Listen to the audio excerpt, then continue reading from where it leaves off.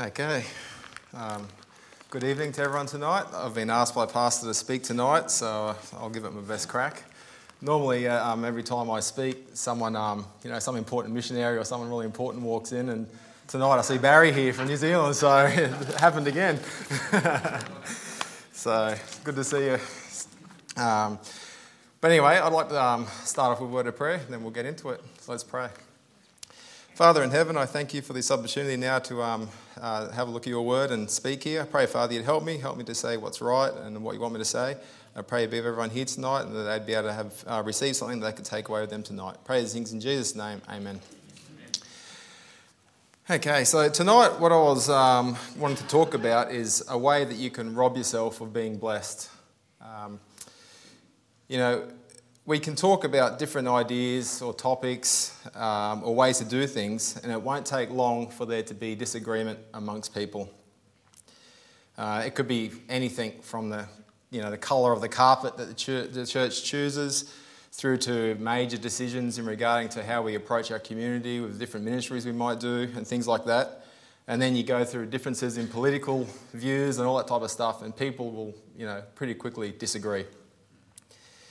But without a doubt, there's no doubt that we can all agree that while we're here on earth, life is hard enough without robbing ourselves of blessings that God wants to give us. But then why do we persist to do things that we know will result in missing a blessing from God? What is it about us that we just, even though we know, we still do it? Or we cause God to withhold a blessing? Why do we do that? We are no different from the children of Israel in that respect. They managed to do this in the Old Testament because of their unbelief. And if you turn to Psalms chapter 78, we'll have a read there that they limited God because of their lack of faith and unbelief. This is quite a familiar passage. I'm sure you would have read it before. And I'll read now from Psalm chapter 78, and I'll start from verse 38. But he, being full of compassion, forgave their iniquity and destroyed them not. Yea, many a time turned he his anger away and did not stir all his wrath. For he remembered that they were but flesh, a wind that passeth away and cometh not again. How oft did they provoke him in the wilderness and grieve him in the desert? Yea, they turned back and tempted God and limited the Holy One of Israel. They remembered not his hand, nor the day when he delivered them from the enemy. So we'll stop there. So the benefit that we have today is we have got the complete Word of God ready for us. We can read, we can learn from it, we can refer to it, and that's something that we've got today. And we have this key right here in our hands to live a blessed life that God promises, where we don't need to limit God and we don't need to stop the flow of blessings that he intends to give us by honouring him and his word. We just need to take the time to learn from his word, to read it, to study it, but most importantly then apply those principles that he's clearly shown us in his word. Please turn to James chapter 1 as well.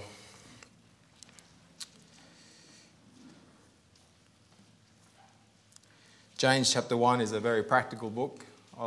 James as a book. I really like it. It's very convicting every time I go through it. I'll read from verse 22 of James chapter 1. But be ye doers of the word and not hearers only, deceiving your own selves. For if any be a hearer of the word and not a doer, he is like unto a man beholding his natural face in a glass. For he beholdeth himself and goeth his way, and straightway forgetteth what manner of man he was. But whoso looketh into the perfect law of liberty and continueth therein, he, being not a forgetful hearer, but a doer of the work, this man shall be blessed in his deed. So when we apply the perfect law of liberty, which is the Bible, then the promises that this book of James in chapter 1, that we promise that we're going to get blessed in our deeds. So we know what we need to do to be blessed. And now I want to talk about something that will steal away those blessings. Because you might do a lot of things here written in the Bible, but then you can also do something which will cause God to withhold those blessings. And I want to talk about something that we steal away and we're doing it to ourselves. It's not like what happened to Job, where that was a direct attack of the devil. This is different. We're doing this to ourselves. And there are various things that can rob you of the many blessings that God has for us as we journey through this life.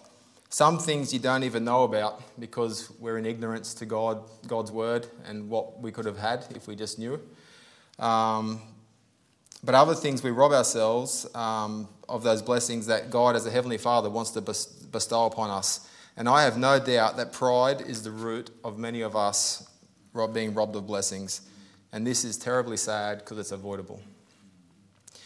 So what I want to cover tonight is the importance and the need for humility in our lives. And I want to focus especially when it comes to receiving instruction or a rebuke from someone who really cares about you. And someone who maybe just notices something in your life and they have a word of wisdom for you. And that's something, when you don't heed that, that's how you can rob yourself of a blessing that God's given you. One thing about humility is it's not esteemed very much in today's society. It's not something that's put up on the mantelpiece of the great sports stars. But in God's eyes, it's a great pearl when it's found in someone. We much prefer the traits like strong, focused, ambitious, but all these things don't leave much room for humility. But you catch the eye of God when you live a life of humility. You obtain the grace of God when you are humble. 1 Peter 5:5 says, "Likewise, ye younger, submit yourselves unto the older. Yea, all of you be subject one to another, and be clothed with humility. For God resisteth the proud, and giveth grace to the humble." So, in a way of introduction, that's what I was just going to introduce what I want to talk about. And my first point is I want to cover some things that people with humility exhibit. It was once said that humility is not about denying your strengths, but rather being honest about your weaknesses. People with humility are very comfortable with themselves, knowing that God is still working on them. They don't need to thrust themselves to the front, and they let their fruit and their character do the talking for them. They exhibit faith by living in a way that allows the Holy Spirit room to move in their lives and the lives of other people that they may come into contact with. Also, people with humility, they'll have a great openness to instruction and also to self-evaluation. They are willing to grow and change if it means getting closer to God and becoming more Christ-like. A perfect example of this is if you're willing to let preaching have an impact on your life and if you're willing to make the changes required when you know you're supposed to and let it stick. Now, while you're turning to Matthew, if you've turned to Matthew 16, I want you to think what you would do if you were openly rebuked about something in your life that needed to change. What if your pastor or a ministry leader confrontationally pointed out a glaring fault in your life? What would you do? Now, this happened to Peter in Matthew chapter 16, verse 21. From that time forth began Jesus to show unto his disciples how that he must go unto Jerusalem and suffer many things of the elders and the chief priests and scribes, and be killed and be raised again the third day. Then Peter took him and began to rebuke him, saying, Be it far from thee, Lord, this shall not be unto thee. But he turned and said unto Peter, Get thee behind me, Satan, thou art an offence unto me, for thou savourest not the things that be of God, but those that be of men. So Peter here just thinks he probably is, putting Jesus in his place, and it backfires spectacularly on him. But to his credit, Peter knew that Jesus loved him and that Jesus was helping him. We don't read about Peter storming off and leaving the group at this point. He didn't write an open letter about Jesus' confrontational leadership style and how it was negatively impacting the rest of the team. Peter learnt from this rebuke. And then he showed humility, and we then see what happened the rest of his life. Yeah, sure, he had a few more pitfalls along the way, but in the end, he was definitely went on to do great things for God. So people with humility are also very comfortable when people around them are promoted or they are having success more than themselves. In fact, they'll actually enjoy this when they see other people being blessed and increased. This is a mark of maturity in your Christian walk when you can be genuinely happy for someone who has been promoted or blessed by God. People with humility understand that God is big enough to have enough blessings to go around for everyone, and they don't need to fear missing out because someone else has been increased. In fact, people with humility will try and spotlight other people's success and use it as an encouragement to themselves and to other people. John Wooden was a famous basketball coach, and he said, "Talent is God-given, be humble. Fame is man-given, be thankful. Conceit is self-given, be careful." And you know what? Humility is the antidote to pride that will come from our success or even blessings in our life. Sometimes we misinterpret blessings from God as our own work, and then pride rises up.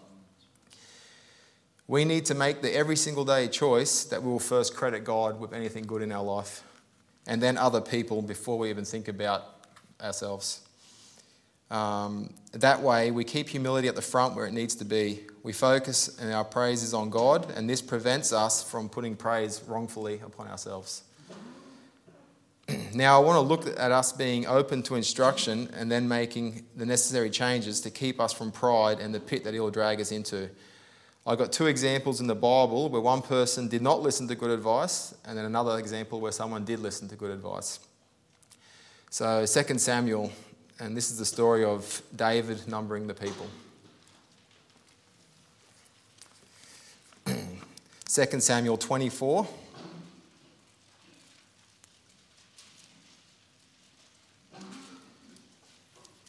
I'll read from verse 1. "And again the anger of the Lord was kindled against Israel, and he moved David against them to say, 'Go, number Israel and Judah.' For the king said to Joab, the captain of the host which was with him, 'Go now through all the tribes of Israel, from Dan even to Beersheba, and number ye the people, that I may know the number of the people.'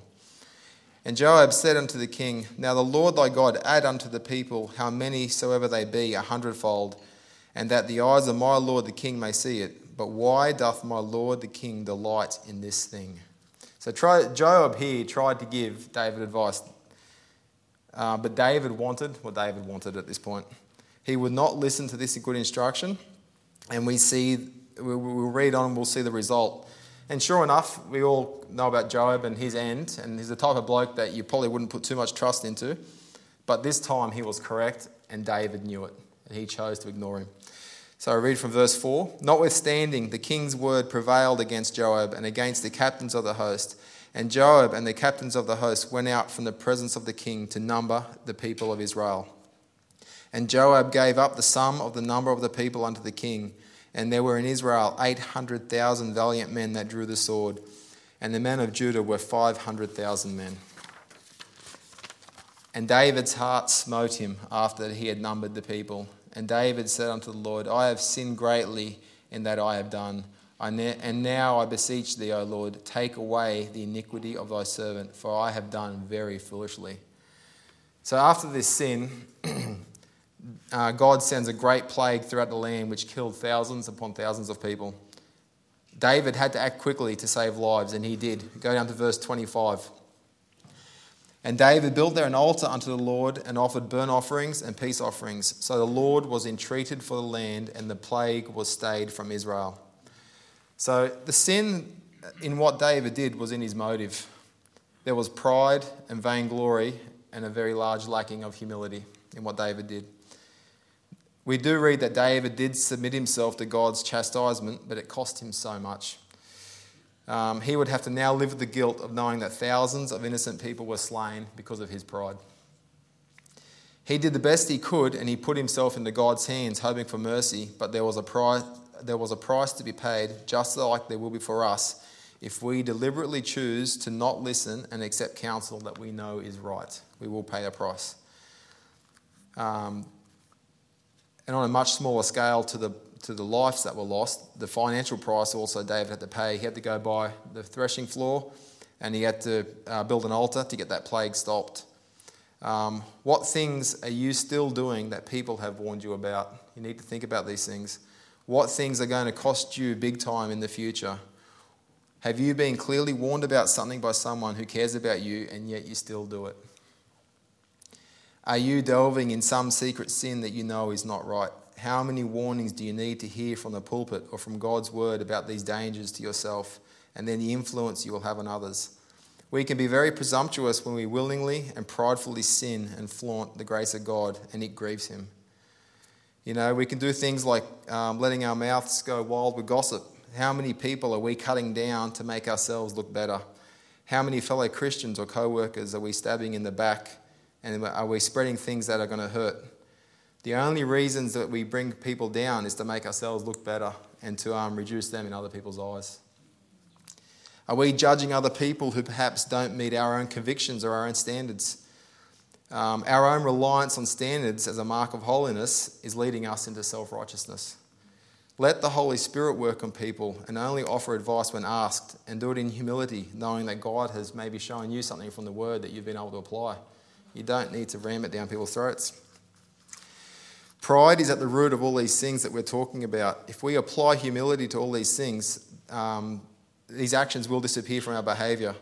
If we are willingly doing something that we know is wrong, and especially when we've been warned, we are acting extremely foolishly, and we will be called to account for it. Galatians 6:7, be not deceived, God is not mocked. For whatsoever a man soweth, that shall he also reap. And now I want to move on to an example of someone who did listen to wise counsel and then reap the benefits. Turn to Genesis chapter 41, please. And here we'll read about Joseph being promoted in Egypt.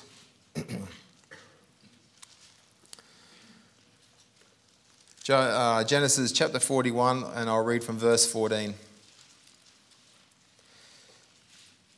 Then Pharaoh sent and called Joseph, and they brought him hastily out of the dungeon. And he shaved himself and changed his raiment and came in unto Pharaoh.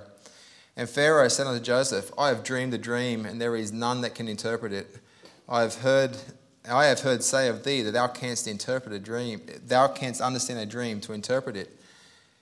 And Joseph answered Pharaoh, saying, it is not in me. God shall give Pharaoh an answer of peace. So straight away, Joseph there shows humility. He admits it's not me, it's God. And Joseph goes on to interpret the dream that Pharaoh tells him. Look in verse 33. He then gives him some advice as well. So this is the part where Pharaoh had a choice. Will he listen to this advice or will he not? Now therefore let Pharaoh look at a man discreet and wise and set him over the land of Egypt. And the thing was good in the eyes of Pharaoh and in the eyes of his servants. And Pharaoh said unto his servants, can we find such a one as this, a man in whom the Spirit of God is? And Pharaoh said unto Joseph, for as much as God hath showed thee all this, there is none so discreet and wise as thou art. So right there we see Joseph has now received honour because he honoured God. Pharaoh says there, for as much as God showed thee, so he admits, yep, God showed you, but you still are discreet and wise. God honoured Joseph immediately. Thou shalt be over my house, according unto thy word shall all my people be ruled. Only in the throne will I be greater than thou. So even though Pharaoh was a king and Joseph was a lowly prisoner and not even an Egyptian, Pharaoh knew good advice when he heard it. You know, David didn't take it from his general. And here we've got Pharaoh, an ungodly king, taking it from a Hebrew prisoner. So now that shows humility when you can take advice. He did it, and he did some very important things in this passage we read that we can definitely apply to our lives today. The thing that Pharaoh did firstly was he sought out advice. Who do you have in your life that you can turn to and ask for advice? Do you have a mentor or a friend further up the road than yourself that you can put yourself under and receive some good instruction from?